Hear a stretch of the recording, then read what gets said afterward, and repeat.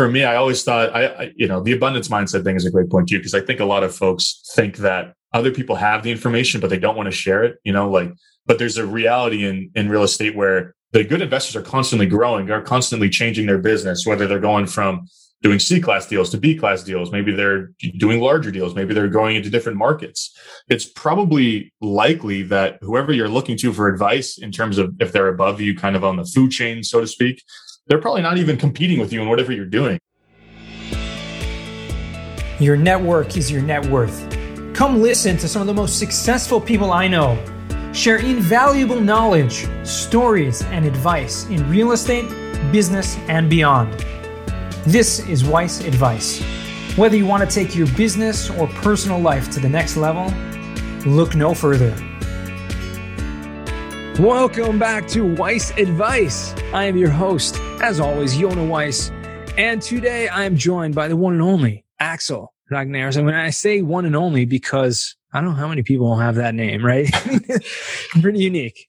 Not many I know, I'll tell you that. I'm one of one in my own world, although I'm sure there's some others floating around out there, but it's not a common one, that's for sure. Well, it's a pleasure to have you on, and I love to just give our listeners a little bit of context who we're talking with today. You may have heard of him because he's the host of another incredible real estate podcast called Multifamily Wealth show. And that's something you definitely should check out. Obviously, go ahead and subscribe to that. We'll put that in the show notes over here. But Axel is a real estate investor himself. He actually started, as a great story, started when he was in college. And like a lot of people who have ambitions to grow fast, he's doing exactly that. And he has a lot of experience in not only the brokerage side and the fix and flips and doing a lot of different things, and now going fully into multifamily. And just closed on another property, 16 units, just a couple weeks ago. So that's really exciting. Exactly. Yeah, things have been going really well. And, like we were talking about before we hit record here, it feels like every few months, a lot of people in real estate can probably agree with this. It's like the bio changes a little bit. So under contract on a lot of property right now, and the business has been growing. So can't complain. Yeah. And so let's just give a little more context here, right? You're from New England, right? Boston originally. I live in Boston. Yep. And you went to school in New Hampshire. So a lot of your properties were in that neighborhood. And tell me again, when you started out while you were in college, right? The first property that you had over there, that was on campus? That was something nearby, local? So it actually wasn't on campus where I was going to school, but it was in my hometown. So I grew up southern New Hampshire, a really small town called Chester, New Hampshire, which is about 40 minutes from my college. So it was drivable, and obviously I knew the area really well. But I did buy it while I was in college. I was a junior, worked with a private lender, found it off market, kind of the whole 9 yards. A story that's been told a couple of times, I'm sure. But yes, I did get started in college, and the deal was just in my hometown. So it was a nice, easy first one. Okay. And so fast forward a couple of years, right? Because it's not like, college was like 20 years ago. We're talking, you're pretty fresh out of college, right? A few years graduated, right? It's not like you're in your mid 20s now. Is that right? I'm 26. Yeah. And I'm coming up on being out of school for 4 years, which for me feels like forever. I feel like people listening to that are going to be like, dude, shut up. But I've been out for a few years now. And the quick progression from, junior year of college, closing a 3-unit multifamily there till now is, did a few deals while I was in school, and I used to flip cars and buy and sell cars. That's kind of how I made money. So that's what, I took that money and kind of rolled it into real estate, and I worked with a lot of private lenders, found really good deals, direct to seller off market, and, just started rolling the proceeds from one into the other, and, kind of rode the market like I'm sure a lot of people have done the last 4, 5, 6, 7 years, however long we were talking now. And at some point I got my license, and then I realized that wasn't really for me. And I just didn't want to spend a lot of time brokering deals. So I did that for a year and a half, really just to stay in real estate in a more kind of full-time capacity.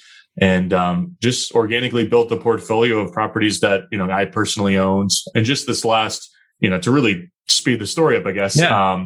This last 6 to 9 months, I've been focusing more on doing slightly larger deals, working with some partners, raising some money, and getting away from just doing deals that's only me, because I realize that's not the easiest way to scale, needless to say. So that kind of brings us up to more or less today. Right, exactly. And last year you founded your podcast, right? Multifamily Wealth. I imagine that had a lot to do with your transitioning into much larger types of properties. What was that like in terms of your helping to accelerate that? Yeah, I think it was really helpful in that I spoke with a lot of guys, a lot of people, a lot of investors that were doing larger deals. And I asked a version of the same question in a lot of the interviews where it's like, if you can go back and tell yourself something or give yourself a piece of advice when you get started, what is it? And pretty much everyone is, in some way or fashion, says just go bigger sooner. So I was like, all right, it's probably time to start doing larger deals. And, I built a portfolio of 60, 70 units that I personally own. So it wasn't like I didn't know the business, right? I'm talking to everyone that understands the business, right? For me, it was just getting outside of my market, since my local market's extremely expensive and it's really hard to do large deals around here. So the hurdle for me was going somewhere else and actually learning a market, building relationships with all the service providers, learning how to underwrite deals pretty effectively.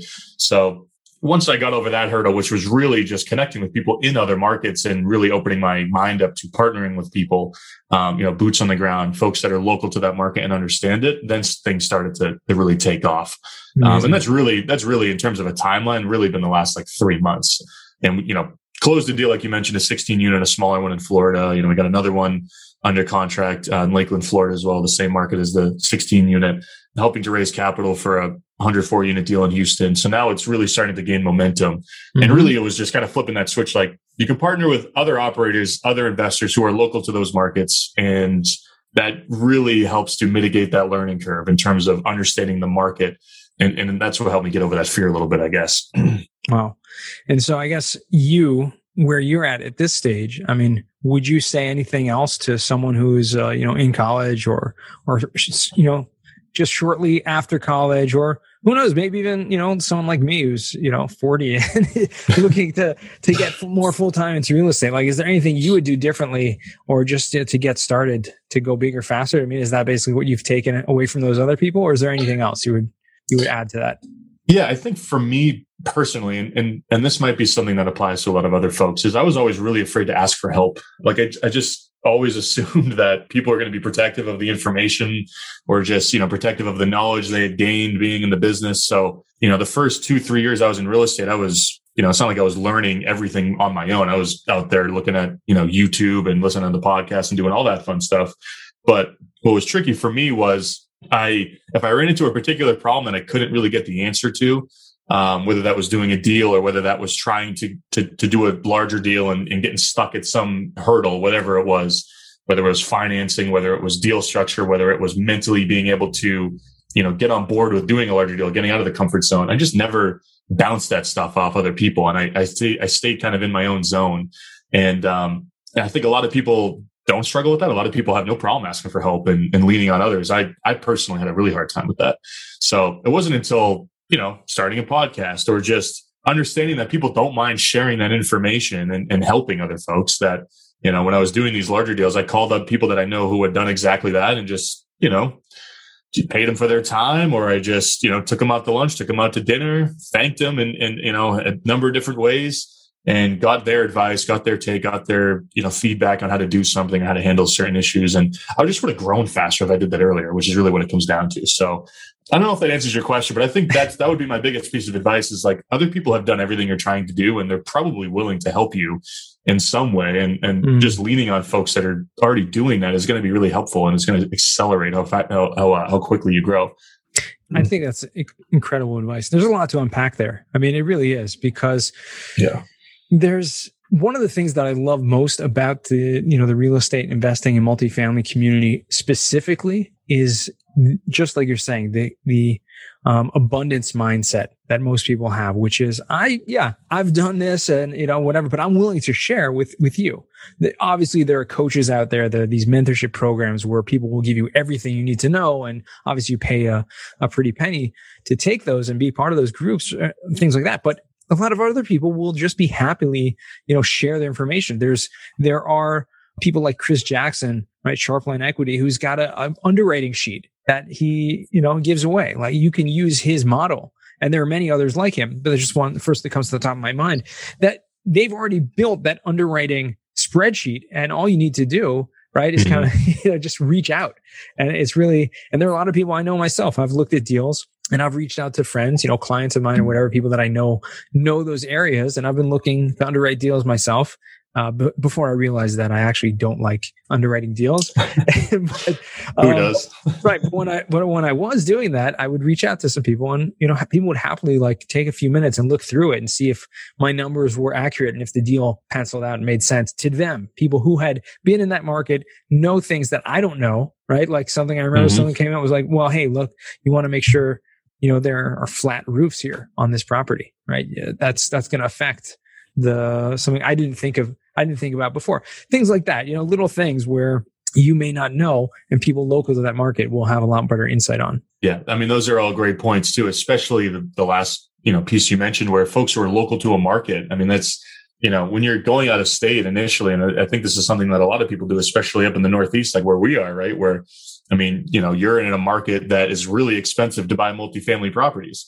I live in Boston. I can't buy multifamily up here. It's just not going to be something that I do for probably another 20 years, assuming that I, keep on this pace. But if you're going to other markets, lean on folks that are there, whether this is a mentorship group or whether it's, you're paying for this information in some way. Maybe you don't even have to do that, right? If you specifically understand what's holding you back, like maybe you just don't understand the market pricing of a certain submarket in this area. And that's really what's holding you back because you can't confidently underwrite a deal. I don't know, jump on the horn with a couple of brokers or a couple of guys that are doing deals there and just, 15 minutes. You can learn a lot in 15 minutes. 15 minutes answers a lot of questions. The right questions to ask, right? Yeah. And I think, for me, I always thought the abundance mindset thing is a great point too, because I think a lot of folks think that other people have the information, but they don't want to share it, but there's a reality in real estate where the good investors are constantly growing, are constantly changing their business, whether they're going from doing C-class deals to B-class deals. Maybe they're doing larger deals. Maybe they're going into different markets. It's probably likely that whoever you're looking to for advice in terms of if they're above you kind of on the food chain, so to speak, they're probably not even competing with you in whatever you're doing, right? Like if someone came up to me and was asking about, help understanding how to take down a 3-unit deal, I'm not trying to really do those deals anymore. There's no direct competition. It doesn't bother me that somebody else is doing them. So, and for me, maybe that's somebody doing a 150 unit deal. I'm not really doing those right now. They might be doing them. By the time I'm doing them, they're probably going to be doing something else. So right. I think that understanding that's helpful in a way too.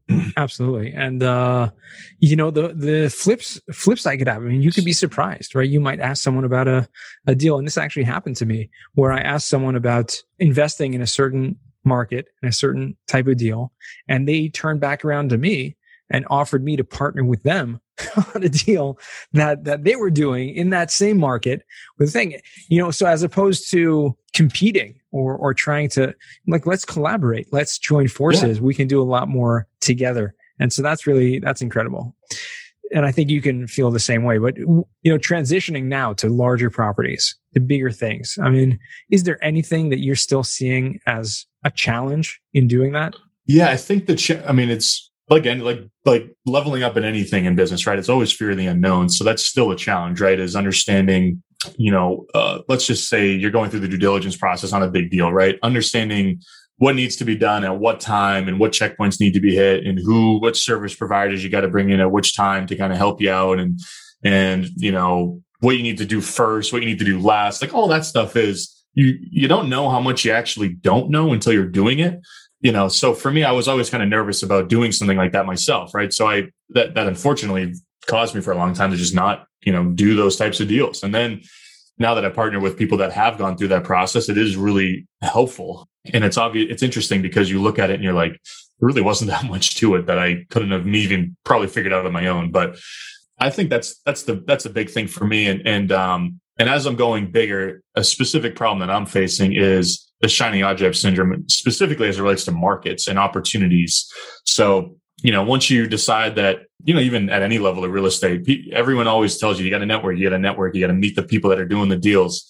So for me, I'm out there meeting everyone who's doing deals in Indy. They're doing deals in Kansas City and in Florida, South Carolina, Arkansas, doing deals all over the map. Right.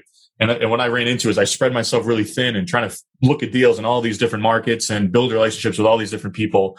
When in reality, I should have approached it the other way. And I still struggle with this in a way too, is really get narrow on whether it's a market or a person, right? Whether it's a connection that you want to do deals with, right? Go deep with that person or that group and try and look at a lot of deals with them, or look at a lot of deals in tandem with them, or what have you. Or if it's going to be a market, look at a lot of deals in that market, or with, or just really analyze that market rather than kind of jumping around and talking with a bunch of people and looking at a bunch of different cities. So sure, that was my hurdle. Still kind of, dealing with that. But as you do a couple deals, you almost naturally self-select. Like now I'm really focused in, the I-4 corridor in Florida. Like I know that's really where I'm going to spend time since I have property there now. And I've done deals with a couple of guys. So now I have relationships that we've actually gone, to the finish line with. So of course. And you have resources there as well, meaning you've utilized certain vendors locally and things like that, property managers. So you'll be able to further utilize them if they work well, obviously, on more properties in the area. And I think it's a great point you're making. You can either, focus and find those markets or find those people you want to deal with, and do deals with. But either one, I think once you actually get something locked up, that's going to guide you, right? You're either going to know this is where I want to go further, faster, or not, right? You'll know pretty quickly, I think. And that's a pretty fair statement, I think, across the board. One thing that I remember reading Joe Fairless's book, right? The best ever real estate syndication book, which was, I literally read it. Like he sent me a copy, like right off the bat, right before it was published. Actually, did I get no, I didn't. I thought I actually wrote like something for him on that, but it wasn't. But I helped him promote it right in the beginning. Anyways, in that book, he wrote something very specific. He's like, when you want to find a syndication, when you want to start a syndication business, one thing you should do in terms of underwriting deals, just pick 2 to 3 markets, 2 to 3 markets, and then study those markets really, really well. I mean, obviously you got to take time. You have to kind of sort out, before you narrow down to those 2 to 3. But that's basically what he recommended. Like pick 2 or 3 and just stick with it. And I've been guilty to that as well, right? Looking around all over the place. But on the other hand, I'm much more, aligned with the second statement that you said, which is, find those partners, find the people that you want to deal with. And then you really, it doesn't matter because they've done their research. They're doing their research and they have their, especially if they already own in those markets, they'll continue looking in those markets as well because they already own it. It doesn't necessarily have to be narrowed to 2 or 3 at that point. Exactly. And this is maybe going to be a controversial statement. I don't know, but I feel like it's possible to over network in a way. Like, you got, you're talking with 3, 4, 5 people that are doing what you want to be doing or kind of in the same level or even above you, wherever, on a weekly basis. You almost start to get analysis paralysis in who you might want to even work with. And that's what I ran into. I was like, well, I'd like to do deals with this person here, that person there, and then, this group over in that city. And at some point you just gotta spend your time and go deep in whether it's relationships or markets. And, so again, there's no such thing as a network that's too big, but maybe, so I don't want to misconstrue that, but you can get almost you can get paralyzed. And what you're saying there, I can relate to that to a certain point. Cause I definitely, if there was anyone that over networks, I think, I can qualify for that. But I'd love to understand like how you actually did go ahead and pick someone or pick a group or pick a market. Like how did it come from, wanting to do that to actually just jumping in? So what I ended up doing was I kind of backed into it with a few different things. I was like, what markets are similar to where I'm already investing, which is Manchester, New Hampshire is where I own all my property. It's a very small, it's 120,000 people. So it's a very small city, in the grand scheme of national markets. So I was looking at markets like what's similar to the market that I invest in. So what can I kind of wrap my head around in terms of pricing, in terms of, the average rents, in terms of the landlord tenant laws, all that fun stuff. So that led me to Lakeland, Florida, which I basically backed into because I had a friend that moved down to Tampa, visited Tampa, really liked the city, and Lakeland is situated right in between Tampa and Orlando, Florida. So it's about 100,000 people, 120,000 people, very similar price per unit, very similar metrics, all that fun stuff, job growth, population growth, all the stuff you look for. So it checks all those boxes. Then I said, all right, I like this market. Where do I have people that I, can partner with that are local? And I happened to be building a relationship at the time with numerous people in Tampa that were investing in Lakeland and kind of checked both those boxes. And I said, all right, I kind of have everything I need here. So let's just narrow down on this. And then there was some other stuff too, where it was like, is there a direct flight? Like there's a direct flight to Tampa from Boston. So that's nice. It's not a pain to get there. it's in my time zone. It's a place that I don't mind visiting. Like, I'm from the Northeast. I'm never going to turn down an opportunity to go to Florida, right, especially in the winter. So all those things started checking out, right? And conversely, on the flip side, there were some markets I was looking at in the Midwest that were different time zone, a pain to get to. I was going to have to kind of start from scratch to build relationships with people who are local out there. And sure, I love the markets, but I was closer to actually getting something done in this one. So that's kind of how I narrowed down into that one. And then I'm doing this deal in Houston, this large deal where I'm going to have a small GP stake helping to raise capital. It's, I'm not the lead on it by any means, but that's someone that I've had a relationship with who's local to New Hampshire from where I'm, originally from. We've known each other for years and we've just been in touch for years. And that was just a relationship that just organically grew into us working together. So that was one of those relationships that I just invested a lot of time into and have for a long time. So, and then, obviously Houston's a really solid market. I can underwrite it and he owns 500 plus units in the market. So there's a lot of those checks too in order to getting involved in the deal itself. But in terms of the people in the market, that's kind of how I got there. No, that's great. And I think you hit on some really excellent points there. I mean, to just unpack that, you got to just review some of the things you said because they just make so much sense. I mean, you like the place where you want to invest in and it's easy to get to. And obviously all the other boxes are checked in terms of what you're looking for in general. But I think the more practical reasons to invest are I think more important and kind of override even the market itself. And I think that's something that can't be overlooked. Obviously, if you're drawn to something, also there's something there. I honestly believe there's something.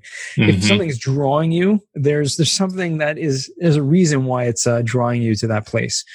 So follow that because that's kind of subliminal messages that are kind of speaking to you and showing you where you should be going. So that's awesome. Before we get to the final four, because time's flying over here, but I want to just ask you a little bit about the podcast. I mean, you obviously started the Multifamily Wealth podcast. It's been successful. You guys have gotten a ton of, growth through that. And a good amount of downloads, I guess, relatively speaking. You're probably a little bit ahead, but enough to want to do it on a weekly basis. Exactly. And that's exactly what I wanted to ask you about. I mean, I believe that if you are podcasting, you have to really enjoy what you're doing, because if you don't, I think it's a waste of time, honestly. I would not be doing this if I didn't love doing this, if I didn't literally love having these conversations. But obviously there's things that I don't necessarily love so much about the podcasting, right? The editing. I have a company, Streamline Podcast, takes care of that. Shout out to Streamline. But the actual backwork and all the work that goes into it, that's something that I would love to not have to do. But what's the best thing that you've gotten out of the podcast that you've started? I mean, that's a great question. I think that, I'm going to answer that. I'm going to give you two answers, right? I'm going to do more than what you're asking here, but tangibly speaking, the podcast helped me meet the partners that I'm doing deals with down in Florida. So that was a great medium, right? We met away from the podcast, but they kind of were already familiar because they've been listening to it. So there was already a level of familiarity there, a level of trust and mutual, respect.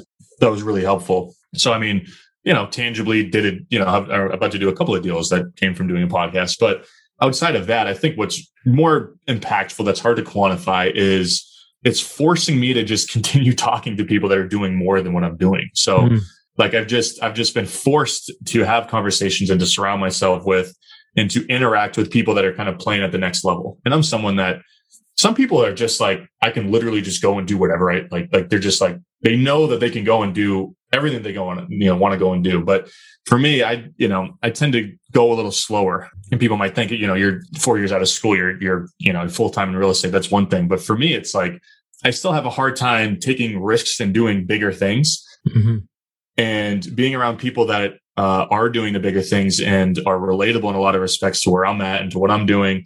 And really just, point blank, seeing that there's not that much that separates the guys that are doing the big deals, making, the big money with the big networks, all that fun stuff, than kind of, me or where I'm at. So I think that's really helpful. And that's been a byproduct of, learning a lot and meeting a lot of great people. But I think that's, for me personally, something that I've really taken away from it.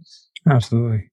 When you have a podcast, it's an easy way to have a conversation with someone that you may not have ever been able to have a conversation with. And I totally relate to that. Although the strange thing about my podcast is that for our listeners that listen week after week, what's kind of unique is that almost every single person that I've had as a guest on this podcast are people that I already know, people that I already have a relationship with. And I go out of my way to invite them because I want to continue that, building that relationship, continue the conversation, and in a different kind of format.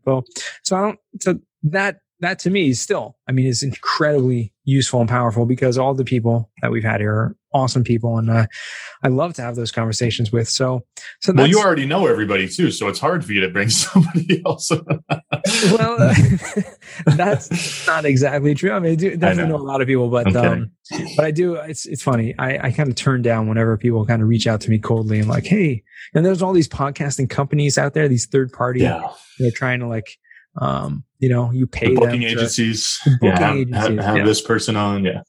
I hear you on that. Yeah. Anyways, that's my kind of pet peeve, the booking agencies. Nevertheless, Axel, let's jump into the final four. These are 4 questions I ask all of my guests. And the first question I would like to ask you today is, what is the worst job that you ever had? Yeah. So I had a pretty bad one. When I was in high school, I worked in a metal shop. It was my dad had a company where he built wood grinders. That was his business, funny enough. And I worked in the parts department cleaning returned parts that would then get cleaned and either melted down, formed into, parts that they use on new machines, or, they were just defects and I had to clean them up before they actually just tossed them out because they were gunky. So I literally would spend 4 hours with metal or with rubber gloves on, just cleaning the insides of metal parts out. And I'd go home with blisters in between my fingers every time I worked. Oh my goodness. Did that for a summer. And I said, hey, Dad, I don't think I'm going to do that again. Appreciate you paying me for the summer, but I will never be doing that. So that's probably the worst one. That wasn't great. That sounds pretty horrible if you had to list them, right? Thank God you'll never have to go back to doing anything of the sort ever again. Hopefully not. What's a book that you've read that's given you a paradigm shift? So this is one that I've actually read a couple of times recently. It's called The One-Page Marketing Plan by Alan Dibb, I believe is his last name. First name is Alan. I think his last name is Dibb. But it is a great book about marketing, especially as it relates to small businesses. And when you really boil it down, real estate is a sales and marketing business. Real estate just happens to be the product in whatever way you're involved. And it was an unbelievable book and completely changed how I looked at marketing and how to build a marketing plan and what I need to focus on as it relates to marketing, whether that's for deals or trying to meet, new investors, passive investors, whatever, the personal brand side, content marketing. I've read that twice, probably going to read it again. Wow. That was a big one for me. Really good, really tactical book. All right. Well, yeah, we'll definitely put that in the show notes. That's, I think marketing, everyone needs to excel at. Yeah. Gary Vaynerchuk says all the time, like every single person is really a marketing company. Like every business you're in the marketing business. And you also happen to do real estate or do cost segregation or do, whatever it is that you're doing, but you are a marketing company. And I think to not be really proficient at it and do it well, you're missing out a tremendous amount. Absolutely. Third question for you. What is a skill or talent that you'd like to learn? I had a couple I was thinking about when I was thinking about this question. I think the number one thing and something that I'd like to do is learn how to box, which is funny enough. Like I go to the gym, I stay active, reasonably active, right? I don't do enough cardio. So I think that a way to do more cardio would be to actually go to boxing classes. That's something that I'd like to do personally. Funny enough. All right. So unrelated to real estate, but a good way to actually, catch a sweat and get some cardio in would be that in my mind. So that's something I've been thinking about doing, taking some classes. Yeah. And get beat up. It's always good to get, catch a few punches once in a while. Yeah, exactly. Yeah. Why not? Just live a little bit. All right. Well, good luck to you on that. That sounds like a fun one. Fourth and final question. What does success mean to you? To me, it's freedom, and I don't have a family. I'm not married, right? So I don't understand that much, but I think at some point I'm really going to understand that. It's probably really going to be why I'm doing what I'm doing. But for me, it's working when I want to, going where I want to go, when I want to go there, not having somebody, not being on somebody else's time. And whether it was real estate or not, I was always going to kind of end up like that. I was that first job I had that job, and then I had another job in high school, and that's it. I haven't really had a job since then. Took a job out of college in sales. And that's why I moved to Boston, and I worked there for 3 days before I realized this really just isn't for me. So for me, it's control over my own time, control over my own destiny and my own efforts. And that all results in freedom, right? To do what you want, to make what you want, all that fun stuff. Absolutely. Well, it sounds like you're already doing that. So it sounds like you have met that level of success and continue to grow that. Absolutely. Yeah. Hopefully it continues to grow, right? So let's all knock on wood there. 100%. Well, it's been a pleasure speaking with you, Axel, today. Where can our listeners find you or reach out to you if they want to? Sure. You can find me on Instagram at Multifamily Wealth. I'm really active on there. Axel Ragnarsson on LinkedIn. Probably not going to find that many other ones on there. And then again, the podcast, Multifamily Wealth Podcast. And if you do want to just shoot me an email, you could do that at Axel, AXEL, at Brickleaf Properties, BRICKLEAF Properties.com. Awesome. Well, thank you again for taking the time out today, and wishing you a tremendous amount of continued success. I think we're going to have to bring you back on in like 6 months or so, because the growth will have accelerated to such an extent. I'm sure there's going to be a lot more to the story. I hope so. And I'd love to come back and talk about it for sure if that does end up happening. But thanks again for the invite. And it was a great, I enjoyed it. I thought this was great. Hopefully we can do it again. Awesome. And to all our listeners, remember, until next time, the best advice comes only when you ask. Real quick, I have one question for you. Did you like this episode? If you did, I want to ask you a huge favor. See, the biggest thing that helps this podcast grow and that will spread this message to the whole world is that if you leave a review, a rating, and subscribe to the podcast. What that does is it basically tells the platforms that this podcast is out on is that you like my stuff and I'm doing something right. So take a few seconds out of your day, hit that subscribe button, leave a rating or review. I would be extremely grateful. Also, I want to hear from you guys. So I want to hear some feedback. If you have any questions for future episodes, please find me on LinkedIn. Send me a DM, a connection request, Yona Weiss, and I'd love to hear from you.